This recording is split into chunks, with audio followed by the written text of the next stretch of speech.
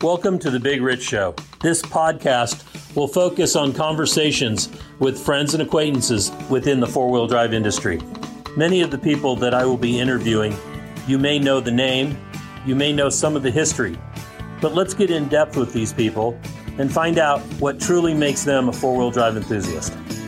So now's the time to sit back, grab a cold one, and enjoy our conversation. Whether you're crawling the Red Rocks of Moab or hauling your toys to the trail, Maxxis has the tires you can trust for performance and durability. 4 wheels or 2. Maxxis tires are the choice of champions because they know that whether for work or play, for fun or competition, Maxxis tires deliver. Choose Maxxis. Tread victoriously. Why should you read 4Low Magazine? Because 4Low Magazine is about your lifestyle, the four-wheel drive adventure lifestyle that we all enjoy. Rock crawling, trail riding, event coverage, vehicle builds, and do-it-yourself tech, all in a beautifully presented package. You won't find 4Low on the newsstand rack, so subscribe today and have it delivered to you. Thank you for joining Conversations with Big Rich. Today we have Steve Sasaki. Am I pronouncing that right, Steve? Yep. Okay, with Power Tanks. Steve has been an integral part of rock crawling history with his support of many of the teams and drivers and organizations, including my early days at CalRocks. We want to talk to Steve about the beginning, how he got into off-road, where he came from, and then his product, Power Tank. So, Steve, thank you for coming on board, and let's hear your story. Well, thanks for coming out here.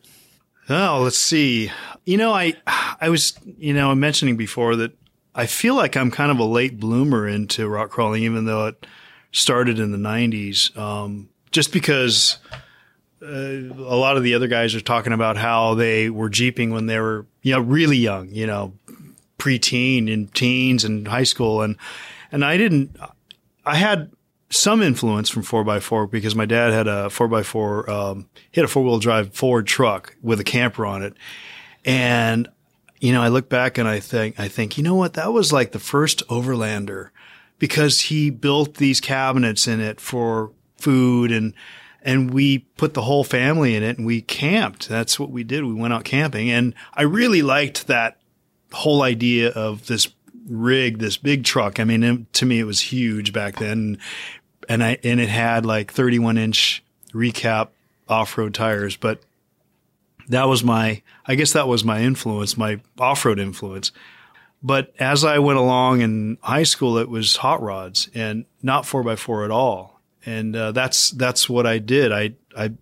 I put motors into like my Camaro and changed, 3 speeds to 4 speeds. And I didn't still know a whole lot about gearing and things like that.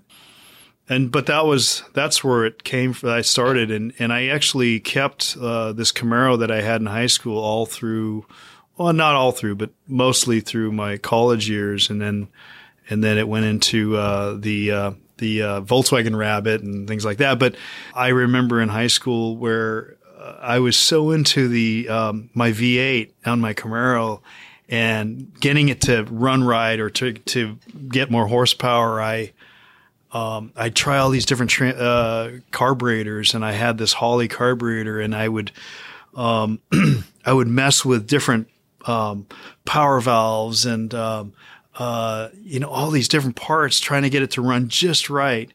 And sometimes it would go backwards. I'd mess it up, and I would be working on it till like midnight, and the next day I'd have to go to school, and I would just be daydreaming all day in class about what I was going to do when I got home and started working on that carburetor again.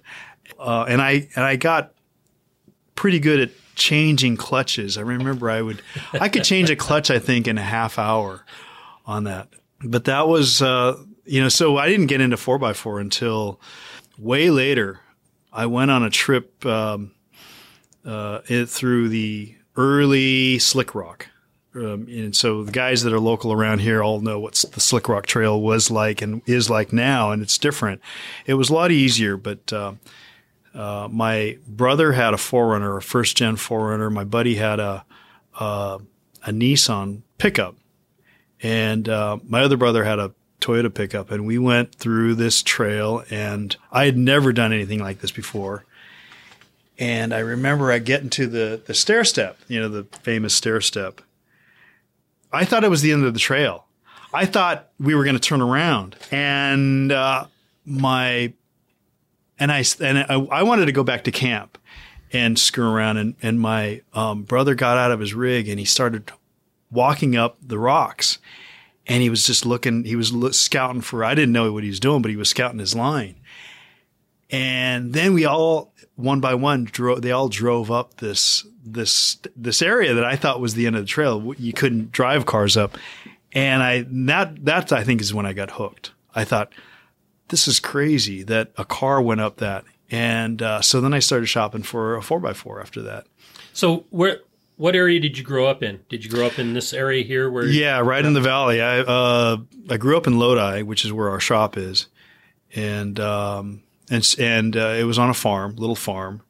And back then, it was pretty neat because we drove our cars into the driveway or the garage or whatever, and the keys were left in the car.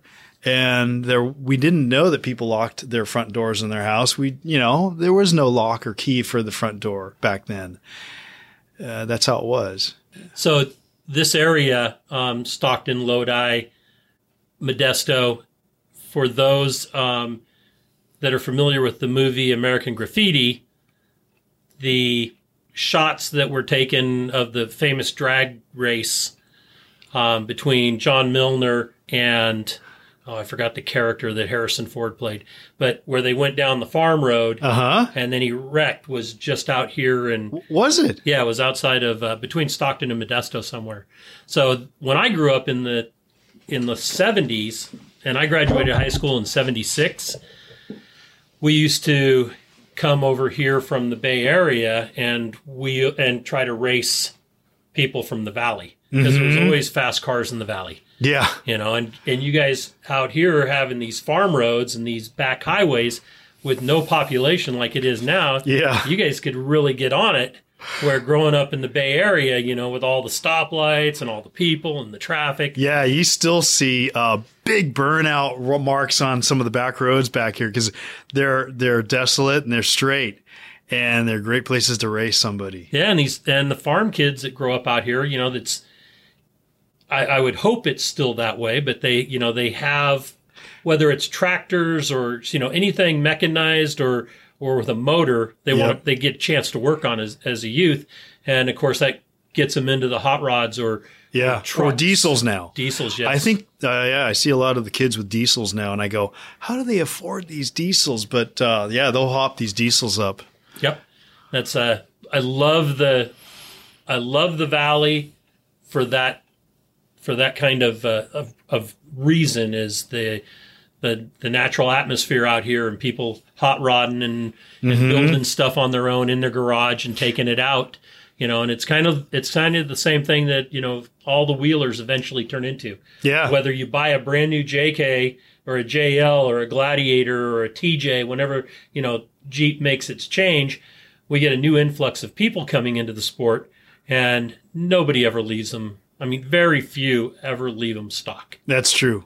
I think one of the reasons that I liked the 4x4 thing was you got to build something. If you liked playing with, metal and big tires and gears, you kind of had to gravitate towards this sport. And that's what I liked. I kind of taught myself how to weld, and I borrowed a welder first and played with it.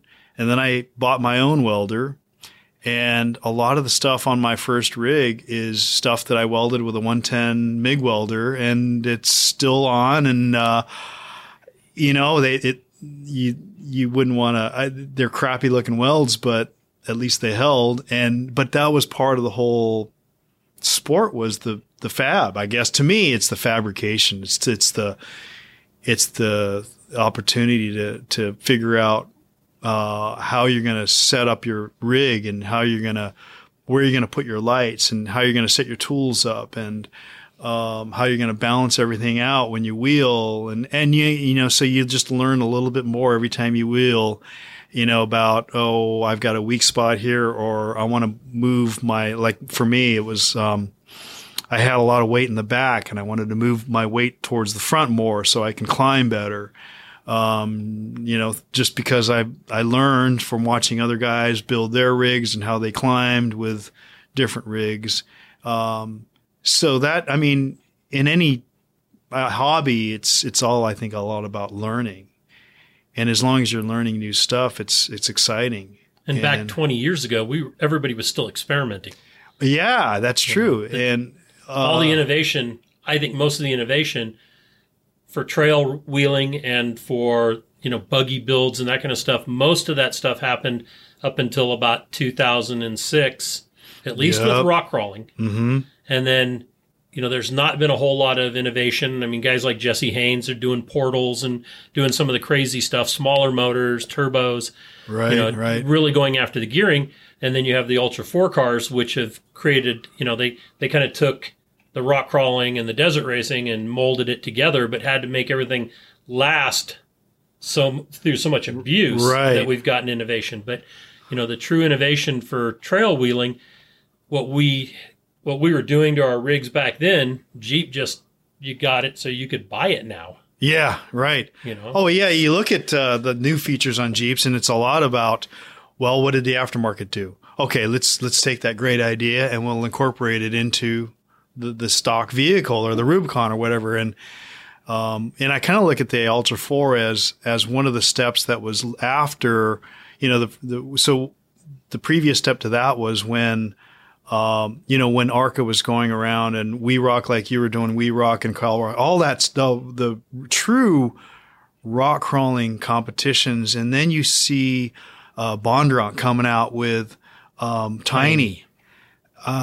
You know, that kind of blew my mind. And I think it blew a lot of people's minds where, wow, that's a whole different way of thinking.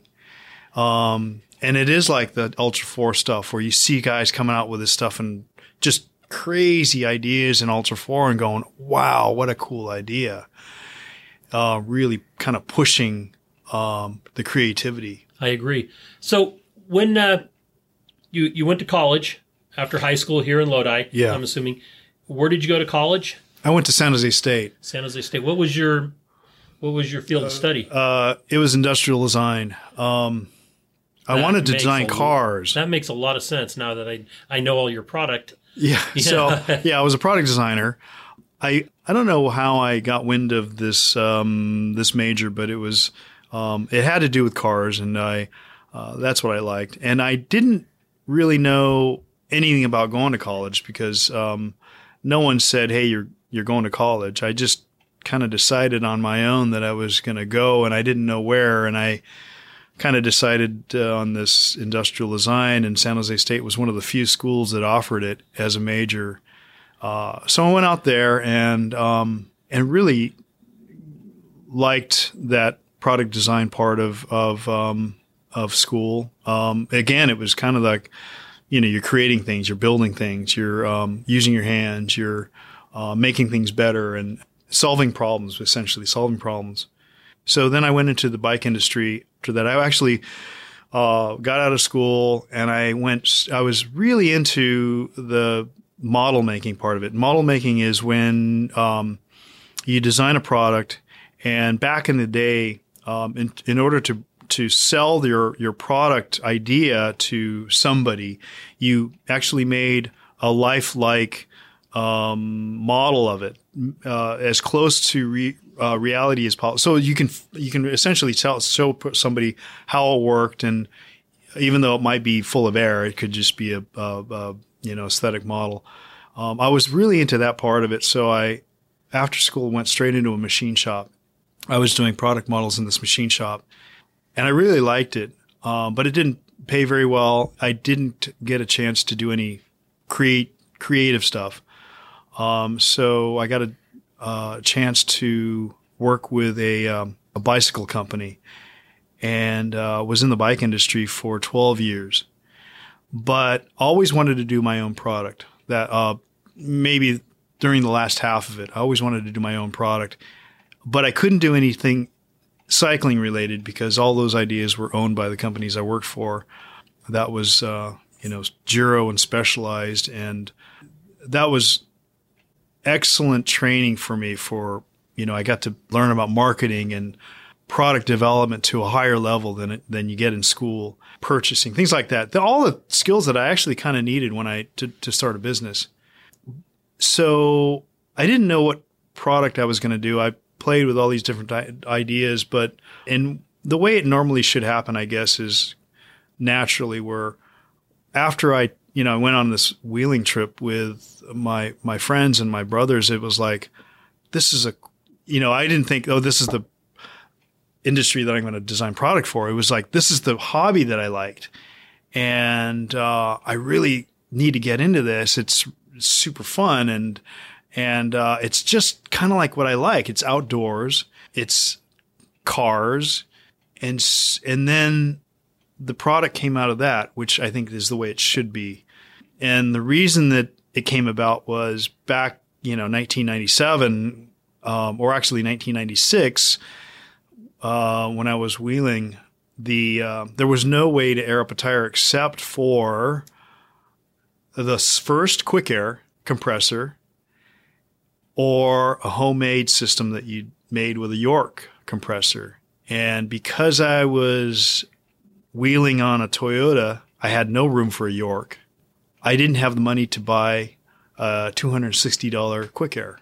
So I knew that I needed to air my tires up because I chewed up a new set of mud terrains. And I saw this idea from my other brother that wasn't on this trip. I have three brothers, and he's a refrigeration mechanic. So he had the CO2 bottle he carried everywhere, and it was to blow out condensers and to essentially for that. And I wondered if that energy could be used for tires, and so I tried it, and it worked pretty good. I did a lot of research in regulators and tried a lot of different regulators, learned what worked and what didn't work. And I settled on one. And this is not for a product to sell. This is just making my own air system, something that I could afford. So I made one, and it worked pretty good. And I used it for a while. Finally, after probably a year, I thought, this might be a product I can sell. And so I decided, in order to do this, it was a pretty simple business plan, nothing written. It was, let's see, how much money can I afford to invest in myself? And I said, 10 grand. I'll invest 10 grand. I go, if I lose 10 grand, that's not the end of the world. And so that had to, it had to buy my business license and all that stuff. It had to start my inventory and packaging materials, and it had to start an ad. And my first ad, little 6th page, black and white ad in the back of Four Wheel and Off-Road. And that's how I started. And back then, they had these answer machines. They had pagers and answer machines. Drug dealers. Yeah. Thank God for good drug dealers. And so there was a Panasonic answer machine that had this unique feature in that if someone called and left a message, it would automatically call whatever other number you put into it and let you know, or call you. The idea, I guess, was to call you at work or whatever and let you know that someone left a message on your machine. So you knew right away. And so I had it calling my pager number. So the pager would beep on my little, my belt, and I would duck away while I was at work, and I would call my answer machine and get the message. And if I felt I could get away with it, I'd call the potential customer, and I'd talk to them and ask them what they needed. And I guess I was taking orders back then. I can't remember. It's, so long ago, but so I started doing that, and the pager started going off more and more. and my boss noticed it. And then he asked me about what was going on. And Are you a drug dealer? yeah, kind of. Yeah. So I had to fess up, and I told him I have this little business on the side, and I have this machine that beeps me on my pager. He was okay with it, I guess, for the most part. He said, just, make sure that you're doing your work and don't let it get in your way. And so I kept doing it. Not for a long time, for a little while, but eventually, let's see, I think it took 2 years. I did it for 2 years that way. And, it got so busy that I couldn't do the day job and the night business. So yeah, I was coming home after work and I was building product till late that night because I needed to build my inventory. And back then it was like maybe two part numbers. It was either a 10-pounder or a 5-pounder, and you had no options. There were no options. No cute colors. No cute colors. In fact, there were no colors. It was silver. It was a raw aluminum bottle. On the weekends I'd go and I'd buy components, and during the day, actually, I would sneak regulator parts. I would have to take the regulators that I was buying, and I would have to take them apart, and I would have to take some of the parts to the shop at work and use their lathe and cut parts down. So, sometimes you do what you have to do to run a business, and that's what I had to do, and that's what I did. The first event I did was the Put Up or Shut Up at Lake Amador in November of 2001, and I had a full-time job at that point up until that event. And as soon as that event was over, and I had taken some time off to put that event on, I walked back in, and I maybe spent like 2 weeks, 3 weeks before Christmas, and I walked in and dropped my keys on the counter. In fact, they were giving me my 1-year pin. For the company I worked at the time. And I said, here you go. Here's my keys. And they were like, you can't quit. You make too much money. Well, at first they said, you can't quit. And I said, did I sign something I didn't know about? And they were like, no, you just make too much money. And I said, it's not about how much money I make. It's how I get to live my life. So I handed my keys and I walked out. And if you were like me, that was pretty damn scary. Same with me. I mean, I had a paycheck that I was getting every week, and I was going to give that up. And I had my first son. He was 4.5 years old, and I had a second son who was less than a year old, and I was quitting my day job. It's just what you do, though, when you feel like it feels right, and it kind of felt right at the time, and so, yeah, to continue the story, I remember I was in the office or one of the conference rooms with my boss, and he was giving me a review, and it was a so-so review.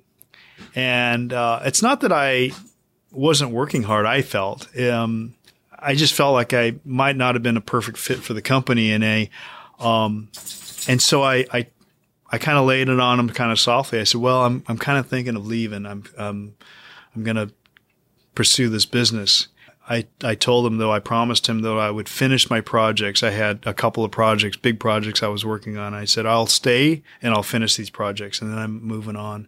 So I stayed for 2 more months, and I finished my projects for him. But the big mistake, and this is probably my biggest first business lesson, was I shut off my ad, because I said, well, I can't do both, right? It was too much to do both. So I'll shut the ad off now, and that'll curb those calls. And then I'll make sure that as soon as I leave the company, the ads will happen. It'll start up again. So what happens is there's a lag time. So the calls did stop or slow down. And then when I walked out of the office for the last time, and then the ad turned back on, no one called still, because there's a lag time. And now I'm sitting there, we're going to buy a house. We have 2 little kids, and we're moving back to a different town, and and I have no job, and my business is dead. Essentially, it was dead. So that was pretty scary. I was looking back then, you look for a job in the classified in the back of the newspaper, and where I was moving, there was no industrial design jobs. It didn't exist. That's all Silicon Valley stuff. And so I thought about all these other things I could do, but the calls started to roll in slowly, and it just, slowly just started to come back. And, but I had, I tell people I had a lot of breaks. I had a lot of lucky breaks.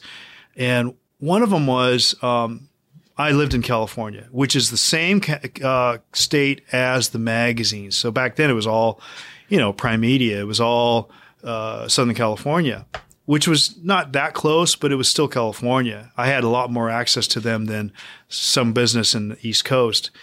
And it just so happened that my ad rep, Brian Cox, was a Toyota guy. He knew I was a Toyota guy, and he was told by Cole Quinnell, who started the first Ultimate Adventure, to invite some people to the first Ultimate Adventure. And Brian invited me, and he kind of told me about what it was, and I thought it'd be a great opportunity to promote the business. I had just built my 4Runner at that point. I think it still had white fenders and a black door because I rolled it, and I had to get a reskin the door. But I went on that trip. And in that trip, then you meet, hopefully a lot of your listeners are from the good old days, met John Kappa and Christian Hazel and Rick Payway and Cole Quinnell. Before that, I don't think they knew who I was, nor did they know what a power tank was.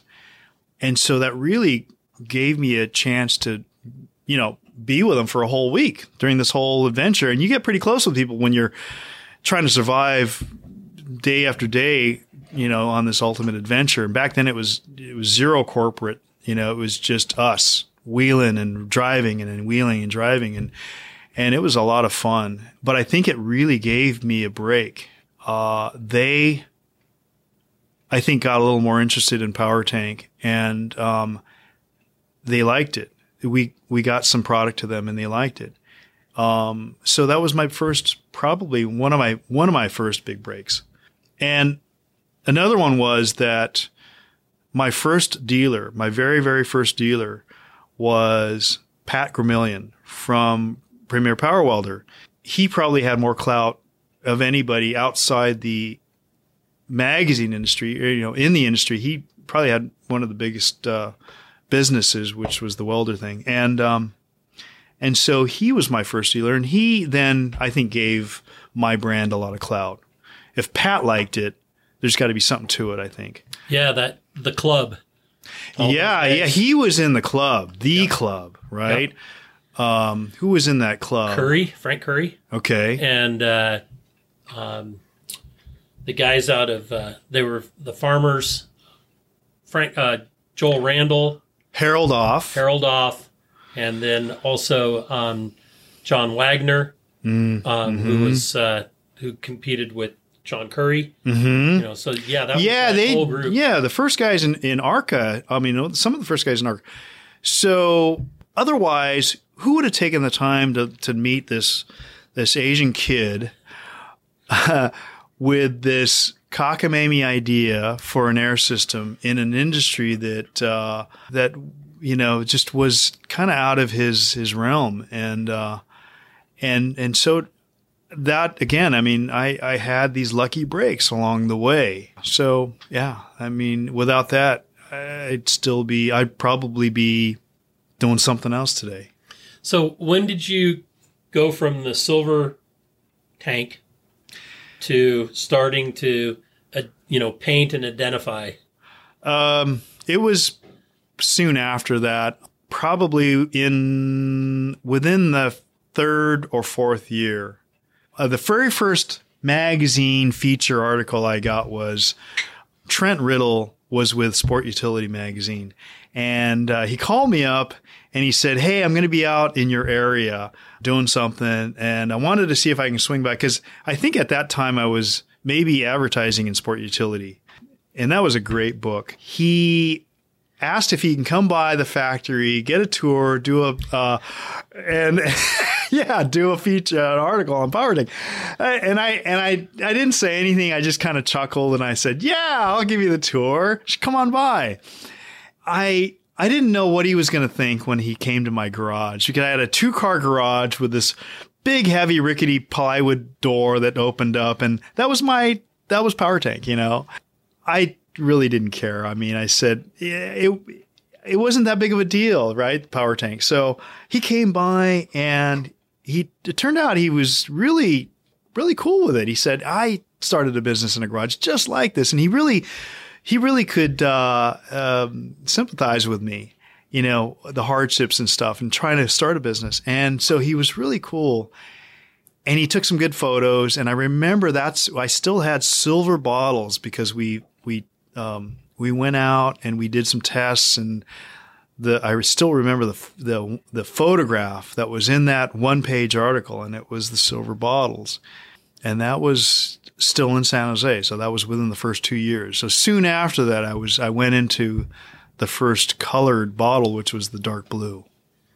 And I still see those blue bottles I come still have through. mine from Oh, really? 2001. Really? Yeah, it rides in the XJ. It's ridden in a lot of vehicles. Oh, that thing's probably It's been been driven rehydrated a few times. It's been across the, you know what? I had never had a problem filling those up, getting them, not like you do with propane tanks where they make you go through every so many years and do it. I've never had anybody ever say anything about them. Oh, really? Yeah. And you know, I got the 2 big yellow ones, and Little Rich has one of them, but you know, I've never had anybody say that needed testing. You know, these bottles they're pretty bomb proof, and you know, we only use the ones that are from US makers, and the valves are US made, and they're pretty bomb. In fact, that's why we decided to give them lifetime warranties. If you ever fail a test, we'll give you a brand new bottle. That's how confident we are that you're going to pass the test over and over, years from now, decades from now. You know, and we are into our we're into our 3rd decade in business. Mine are 20. I would say the blue bottle is 20 years old. Yeah, at least. Yeah. So when did the expansion of the product line? I know that you moved from San Jose. Yep. And you moved back up here to Lodi in the valley. Yeah, we got into a house in Elk Grove. Man, it was crazy. We had this little tiny house. I think it was like a under 1,200 square foot house in San Jose. And with that 2-car garage where I had PowerTank. And we decided to move to the valley. We were looking at these huge houses that, I mean, everybody had huge houses out here, right? 2,700 square foot, 3,000 square foot homes, 2-story, and they were 2/3 the cost of the house, of the price of the house we were going to sell in San Jose. So that's another reason I was able to start the business, is that's where my initial funding came from was, all right, we sell the house. We sell an 1,100 square foot house. We buy a 2,700 square foot house, and we still had $100,000 in cash. Nice. Well, not cash, because we hadn't had the other house fully purchased yet, but we had cash, and so I took that, and that's what I started the business with, and you know, just crossed my fingers. I mean, every day crossed my fingers. And you know that to some degree, the crossing your fingers never ends. Yes, I know. Yeah, your business can go in an instant. Some stupid little thing can happen, or it doesn't take much to crumble down a business. And our business is still pretty small, in relative terms. So, you know, you always have to play things certain ways, safe or less safe. You have to know where to take risk and not to take risk. It's good that you learned that lesson didn't affect where you're at now. And that was, you know, you have to keep advertising. There's so many businesses I hear that I talk to that say, oh yeah, we're not going to do any advertising. Mm-hmm. You know, we got to cut costs. We're we don't have as much money coming in because of, the housing slowdown or whatever. Well, those companies that cut their advertising cut their lifeblood. Yeah. And if you don't have potential customers seeing you, you're relying on word of mouth by, Joe telling Steve, hey, you need to buy Power Tank because, I don't want you using all mine. There was a time when, for a lot of years, I was trying to figure out this whole advertising game. Okay, so do we bump the ad size up? Do we go full color? Do we go into more magazines? What is the secret formula? And no one could tell me what the secret formula was because no one knew. But we at least I knew that we had to advertise. We had to keep the advertising going. And part of it was probably the lesson I learned when we were in our very first ad, when I shut it down for 1 month or 2 months, and the faucet dried up. And we only had that one ad in. It was the biggest off-road magazine, but it was a tiny ad, and it just stopped. And as we moved along, we did try different things. In the 800 phone number era, it was suggested that we have multiple 800 numbers, and each magazine got a different 800 number, so you can kind of track what ads were bringing the calls in. And that was pretty much all we could do. It was very unscientific. So, but we did it. Our relationships with, the magazine guys, Kappa and Hazel and Riddle and Payway, helped a lot too.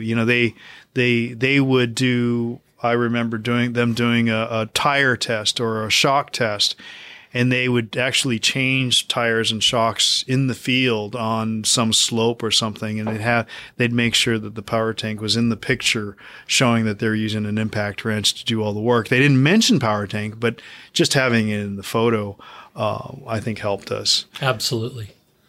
Yeah. That product placement is important. It really is. Mm-hmm. So as you left San Jose, you moved up here, you were Elk Grove. Elk Grove. Mm-hmm. When did you move out to your dad's shop? Because that's the place I remember. Okay, so we moved to Elk Grove. We moved into this house that had a 3-car garage, and there was a downstairs bedroom right by the garage door, and so that was really cool. I really liked that. I mean, you always think, would you ever want to start a business, never see anybody during the day like you did when you were working at the big corporation, and you are taking calls, taking orders, and you're doing the production all out of your house. And, it sounds kind of like prison. And I didn't know how I was going to deal with it, but it turned out it was really cool. You just wake up and you walk downstairs and you grab a coffee and you turn the computer on and you just start work. And I actually liked it a lot. I did that out of my garage for 2 years, and the homeowner association, didn't like that. I mean, you're not allowed to have a business. And there were a few of us, because I talked to the UPS driver, there were a few of us that had businesses running out of our garage. Eventually, one of my neighbors, we had one of those Mrs. Kravitz neighbors that narked on us to the HOA, and we were given that fine in the letter, and so we had to move out. So again, I mean, the business still wasn't big enough to afford rent in a industrial spot. So I took a spot out of my dad's property in his business shop, and it was probably 800 square feet, I think. And I carved a little section out, and I offered to pay them rent and the utility that I was using, and I ran my phone lines into there, and that was my new power tank, for corporate office. It was a 10 by 10 office that I built inside his shop. And I made a little assembly area that was kind of a cube. I really get into these efficiency studies where it's all about how fast I can build stuff and how efficiently I can build stuff. And I had this cube where I could kind of almost reach everything, tape guns, boxes, product without taking more than maybe 4 steps. And that's then how I ran the business. That was kind of the next phase was you get into work, you check your messages, you start to take the phone calls, and you start to process orders. And at that time, my order invoice was just something I made on Excel. You try to get as many orders. Well, back then there were not that many. So you get them done in time to get them on the UPS truck, because that UPS, he honks every time before he backs up, and you got to be there with your boxes and your labels done. And then back then, all we used was one shipper, which was UPS. And as soon as he's gone, then you start building product for the next day. And again, I mean, I had to keep the number of products down to like, I don't know, a handful, maybe 5 or 6 part numbers. So then that was the first of expanding the product line. What was it? I think it was still one color bottle, but I think there were 3 sizes then. And then in between that, you're running to vendors to get parts welded, and you're picking up parts at the vendors, and you're receiving bottles, and you're receiving all these things from different suppliers, and it's really, it keeps you busy. And then I hired my first employee there, and it was a kid that I still know. He's not a kid anymore, but sharp kid, Adam, and he helped me kind of build the business a little more because he was my first assembler. And and let's see, I was there at that location, which was, as you remember, it was surrounded by orchards. It was back then it might have been cherries, or I don't know what it was, but because the different crops were around, and it was just surrounded by acreage of agriculture. But eventually I needed more space. So I then rented my first 2,000 square foot industrial spot in Lodi. And I bought my first pallet racks. You have your own office and bathroom, and you're getting serious now, and I had my first, real manager. He really was good. Bob was really good at running the business. And, in some ways he knew how to run the business in a lot of the aspects of the business better than I did. Very sharp on the accounting side and setting rules and things. Well, I can tell you that I know for a fact that's important. Yeah, you got to have somebody you can trust, and somebody that kind of has your best interests at heart, because then you can trust them. Correct. And I could, and so that helped me a lot. And he was with me for a lot of years. And then we needed more space again. So from that 2,000 square foot place, we got into a 4,000 square foot place. And it's, 4,000 square feet. That's still pretty tiny. And that's what we're in now. Along the way, I was working with, you kind of learn that your skills in certain areas of a business as it starts to grow are tapped. And a lot of my skills in business were tapped a long time ago. And so fortunately I had friends that were much smarter than me in say like logistics and software and things like that, accounting. And I got them to consult for me, and then just taught me a lot more to try to get it to the next level. And I remember I was with one of these guys, my buddy Ron, super sharp guy on on just operations of a business. And we would, we'd pop a beer at the end of the day, and we'd look around the warehouse, and we'd kind of estimate what we thought we could output as far as revenue out of the space we were in. And we'd throw out these numbers. We are actually outputting double the numbers we thought we could. I don't know how we were so far off, but you do what you have to do, and you squeeze things into spaces that you swear are too small for that, for that pallet or whatever.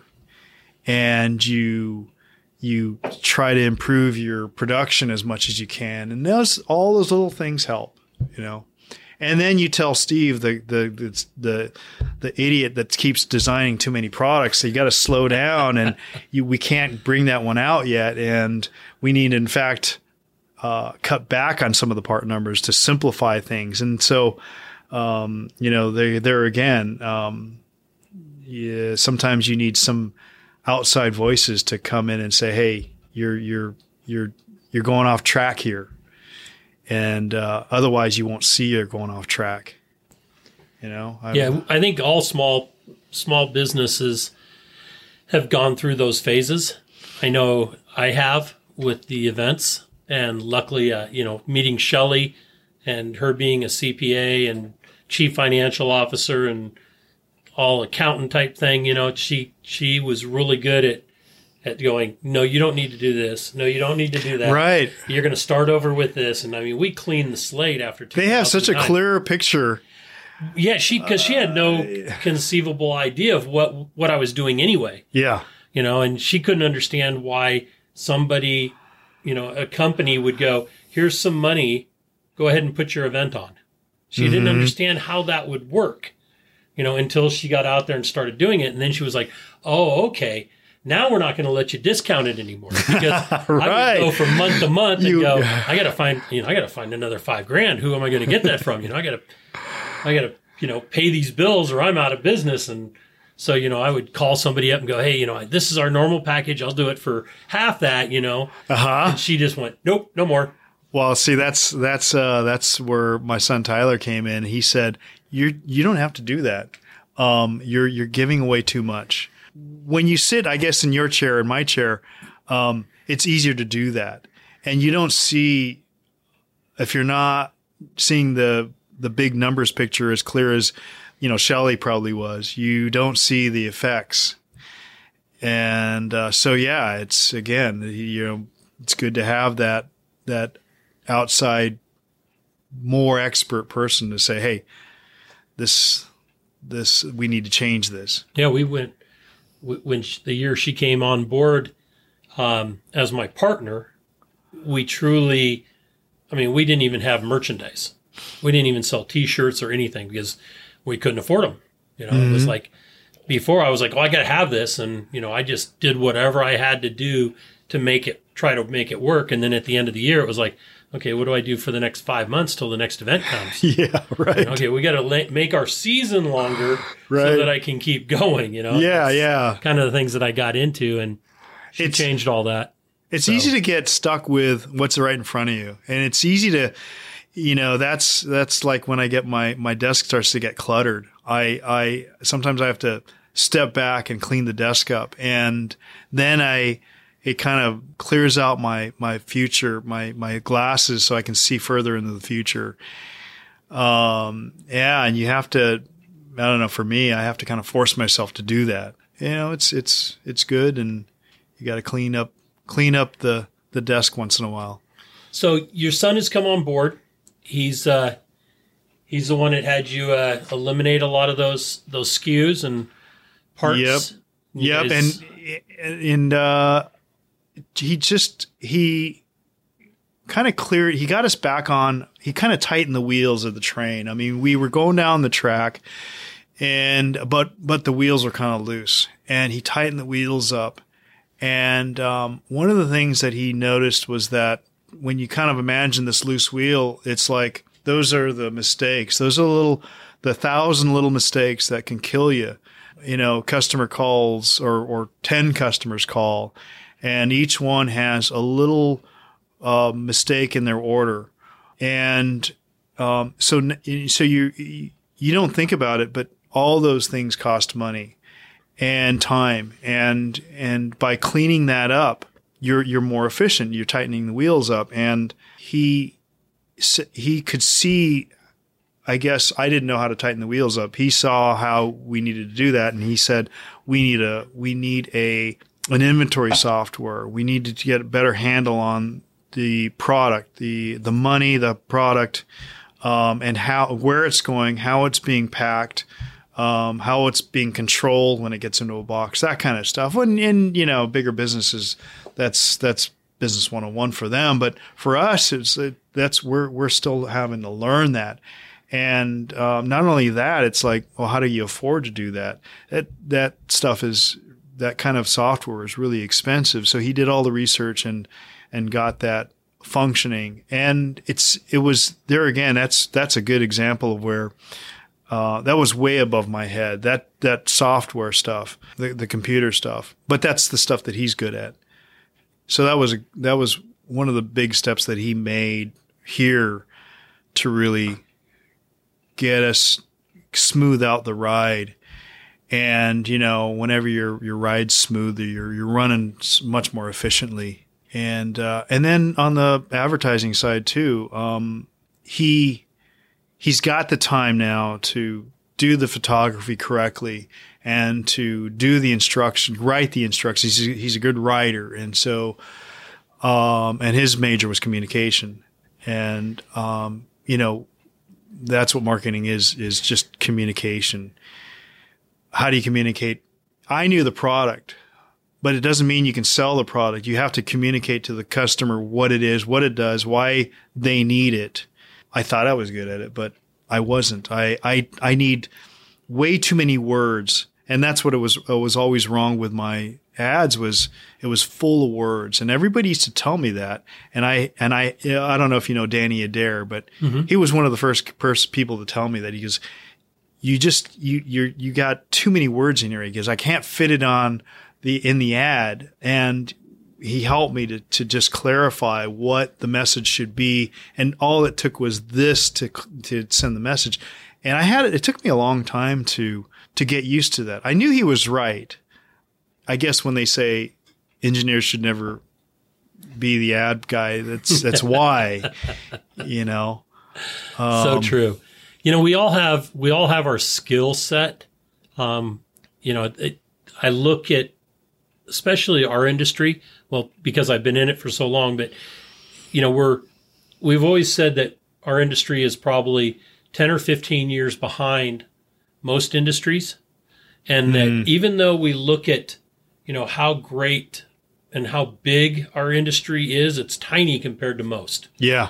And the smaller homemade mom and pop type businesses like yours and mine and all these fabricators out there and guys that have their own shops, they're trying to wear all the hats, but then you get the companies that have all the layers. And you have, an engineer, you have a salesperson, you have somebody that's that is shipping or whatever. Right. Or like in the magazine industry, you have the content creators, you had the ad sales, and then all those magazines in the past were all bought up, by investment firms, and all of a sudden they got all these layers above the content creators. Yeah, yeah. And that hurts a company just as well. Yeah. So there's that fine line between, too big, even if you're small, you get too big, you can't keep up. Yeah. And you're afraid to a lot of companies are afraid to invest in keeping up. Yep. So you scale back, or you stay there, or you throw your hands up. Yeah. I think that's a pretty common conversation that, all business people have, especially small business, because we're all trying to help each other. We're all trying to learn from each other. And, you talk about, you look at the companies that just grew overnight and became something huge. And then, you look at your own business and you wonder, well, isn't that what I should do? Or is that what I should do? Or what are the pros and cons of not doing that? And one of the things that my buddy Ron told me was, he explained what a lifestyle business was. And he said, that's what you have. And this is what it means. And because I always thought my goal was to sell to Home Depot or to sell with my construction line. Because again, the off-road business or industry is small compared to the construction market. And we had a line of product for construction. And he kind of pulled the reins on me and he said, are you sure you want to do this? Because let me illustrate what you are becoming and what your business becomes if you go down that route. And he's saying, I'm not saying that you don't do that. He's saying, he knew that I didn't understand what that meant, selling to big WD distributors and to Home Depots and Lowe's and becoming that kind of business. So once he explained that to me and he kind of showed me the advantages of staying kind of where we're at, growing a little by at a time. And as long as we're happy and we're doing well for the employees, then there's something to that. The thing that mattered to me, I guess, was I want to be able to design product and get it out fast. And the bigger the business, the harder it was going to be to do that. We also wanted to make sure that the business didn't grow so fast that it got out of my control. And if it did, then it could just kill us. What was going to happen to our product support and customer service? Would I have to just rent the next building so that I could hire a bunch of, a bank of customer service people? And how do you train that person or those people? And that then didn't appeal to me. That kind of business didn't appeal to me.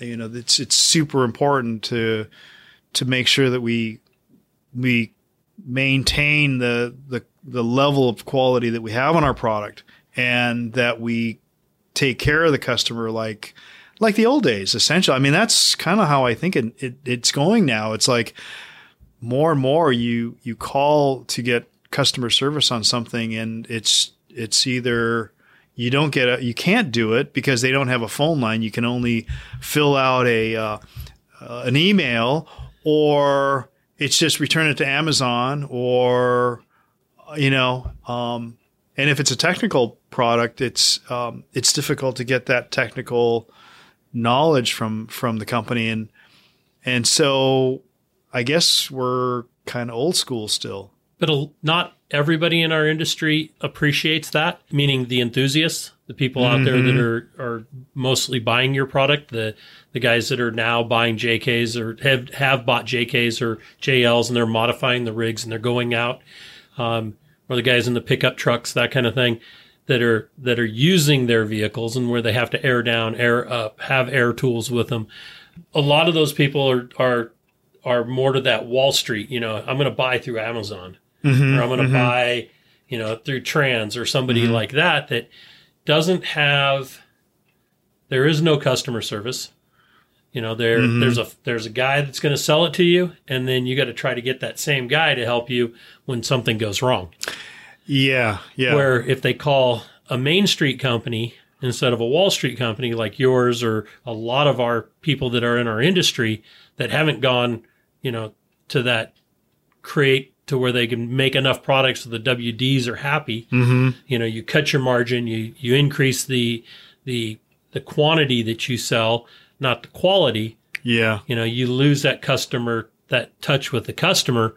That's why I'm in this business or in this off-road industry, is because of the customer, because of our teams, our spectators, which are, your customers. Those relationships to me are important.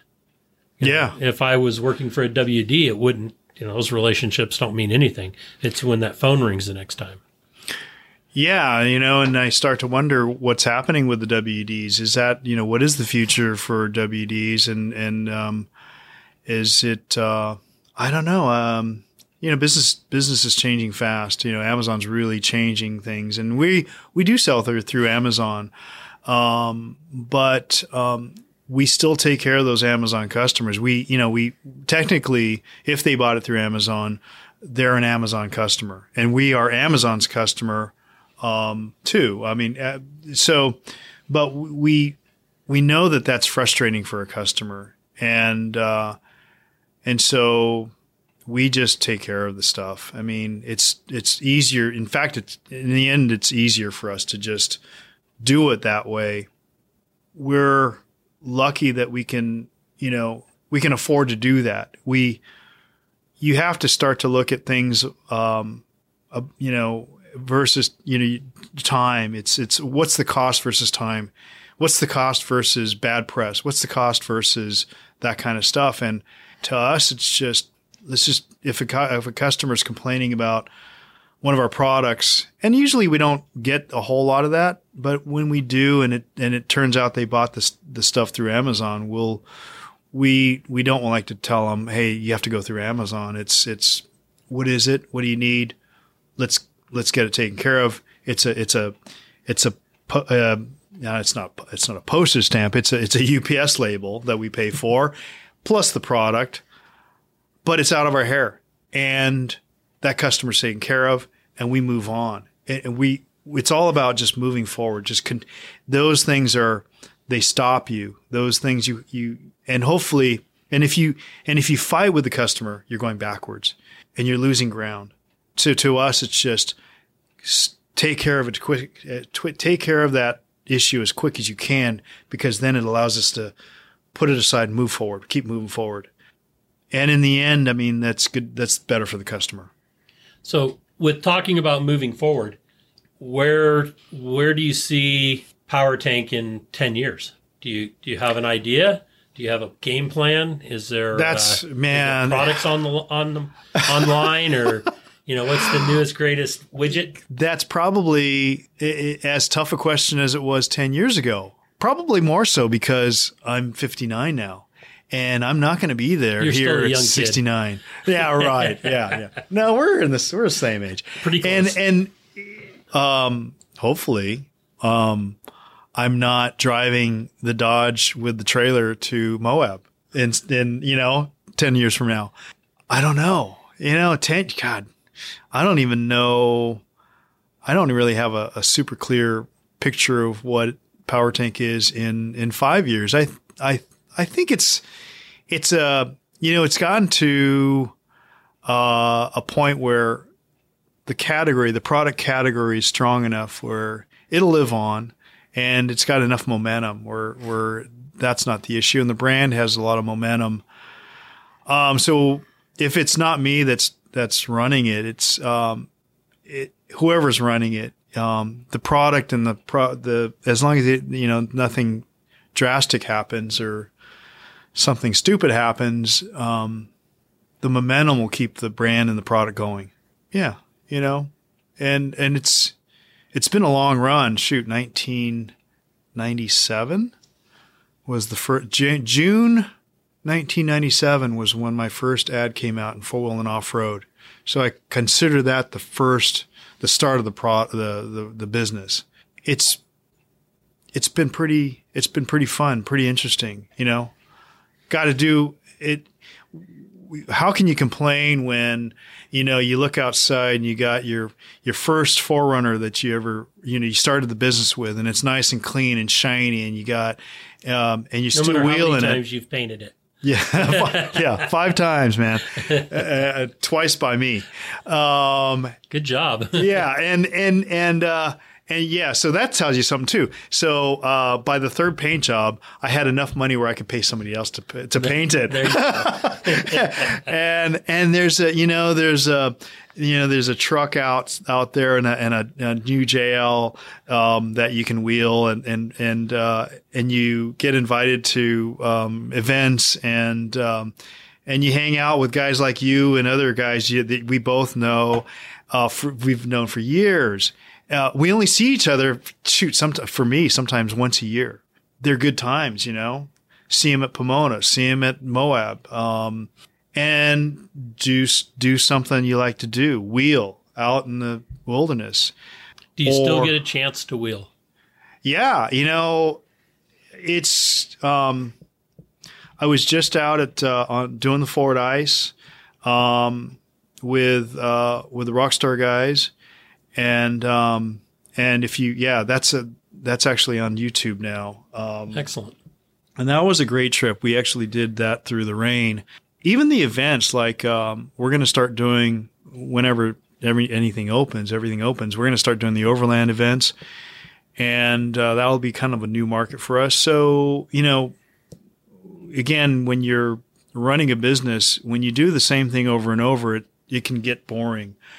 Well, for a product designer especially. So getting into a new market is more excitement, for me, for everybody, I think.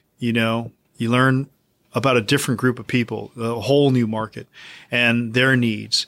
And typically you're adjusting the product, or you're actually creating new product for the new market.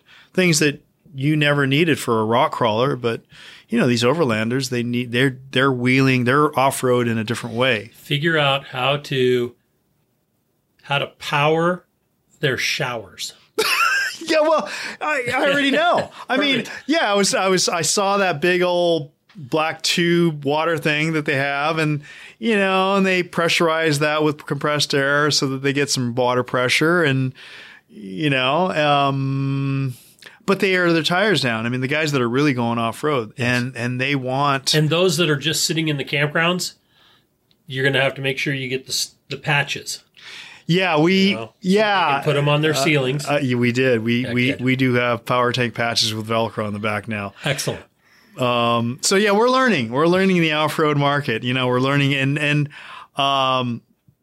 so that's what kind of got me thinking about my dad's old Ford 4x4 with the camper shell on it. I mean, he built our house that my mom still lives in. So he was pretty handy, and he's a refrigeration mechanic. So he built all the benches. I remember the plywood benches and the storage cabinets inside the camper. Back then, no seat belts, and we had a pass-through rear window that was kind of sealed off with this vinyl boot. Yeah. And so we were, as little kids, we would we get passed back and forth between the cab and the camper at, whenever we wanted to while we were driving on the freeway. With no seatbelts. No seatbelt. No. And he would go down trails and find spots to camp, and we'd fish in the stream, and we would, back then, I think we were even, I don't even know if we took water. We just probably got water out of the stream. No filters or anything. That's another subject I don't want to get into, which is why all the kids nowadays get sick, because they're never exposed to any germs. Correct. It's hard to do that in the basement. You're right. Yeah, exactly. But I'm showing my age. So we and he had I remember he had a 22 handgun. So we'd shoot all the stuff we like to do now, and so that's where I got it from. And that was, we were overlanding. That's awesome. So is there anything that we haven't touched on in this interview that you'd like to share? Is there, I know just looking at your tank selection, the colors, the new green tank that you have, the limited run, I guess, is gorgeous. So if anybody out there is looking for like a safety green lime. Oh, when this comes out, it may be gone. Yeah, probably will be. Because it's as limited. Soon as people see it, they're going to be hounding for it. But we'll be on to the next limited edition color. There you go. Yeah. Perfect. So everybody, if you need your air up tires, if you need to air down, air up, anything that you need product wise for air delivery, tools. air tools, look at Power Tank. Power Tank's a great company. It's Main Street. Steve is a great guy. The people that work for him are excellent, customer service outstanding. He has helped out and been in the industry for so long. We were talking about the hoods and panels that he's got out here in the shop from Jeff Mello and Jody Everding and Dustin Webster and Waylon Campbell, and then the pictures that are up here with Matt Peterson and Jesse Combs and, oh my God, you even got Greg Mulkey's Jeep up there. Yeah, right. And signed, Nicole Johnson. Signed. I mean, how long ago was that? Nicole, if you hear this, yeah, I know that you're not in off-road anymore, but Steve's got you on the wall, and you just look around, and there's the Campbell clan and Overlanders, and well, that's a cool picture right there. But it's a great place, great company, and people, you need to purchase an air tank. That's all there is to it. I mean, I got some product while I was here, and it's great stuff. Wouldn't leave home without it. That's appreciated. Business is doing well, and I think we were one of the lucky ones through this COVID thing too. I mean, people were just ordering like crazy. I think they were staring at their Jeeps. They couldn't do anything but build stuff, and I can't explain it any other way. They were just, they were ordering off the hook. So yeah, we've been busy. That's excellent. Well, Steve, thank you for taking the time this evening. Thank you, Rich. And showing us around and giving us a shop tour. That's fun. And sitting down and talking with us for over an hour of your time, and we appreciate it. Thank you. Hey, you're welcome. Okay, good luck in the future. Thanks. If you enjoy these podcasts, please give us a rating. Share some feedback with us via Facebook or Instagram, and share our link among your friends who might be like-minded. Well, that brings this episode to an end. Hope you enjoyed it. We'll catch you next week with Conversations with Big Rich. Thank you very much.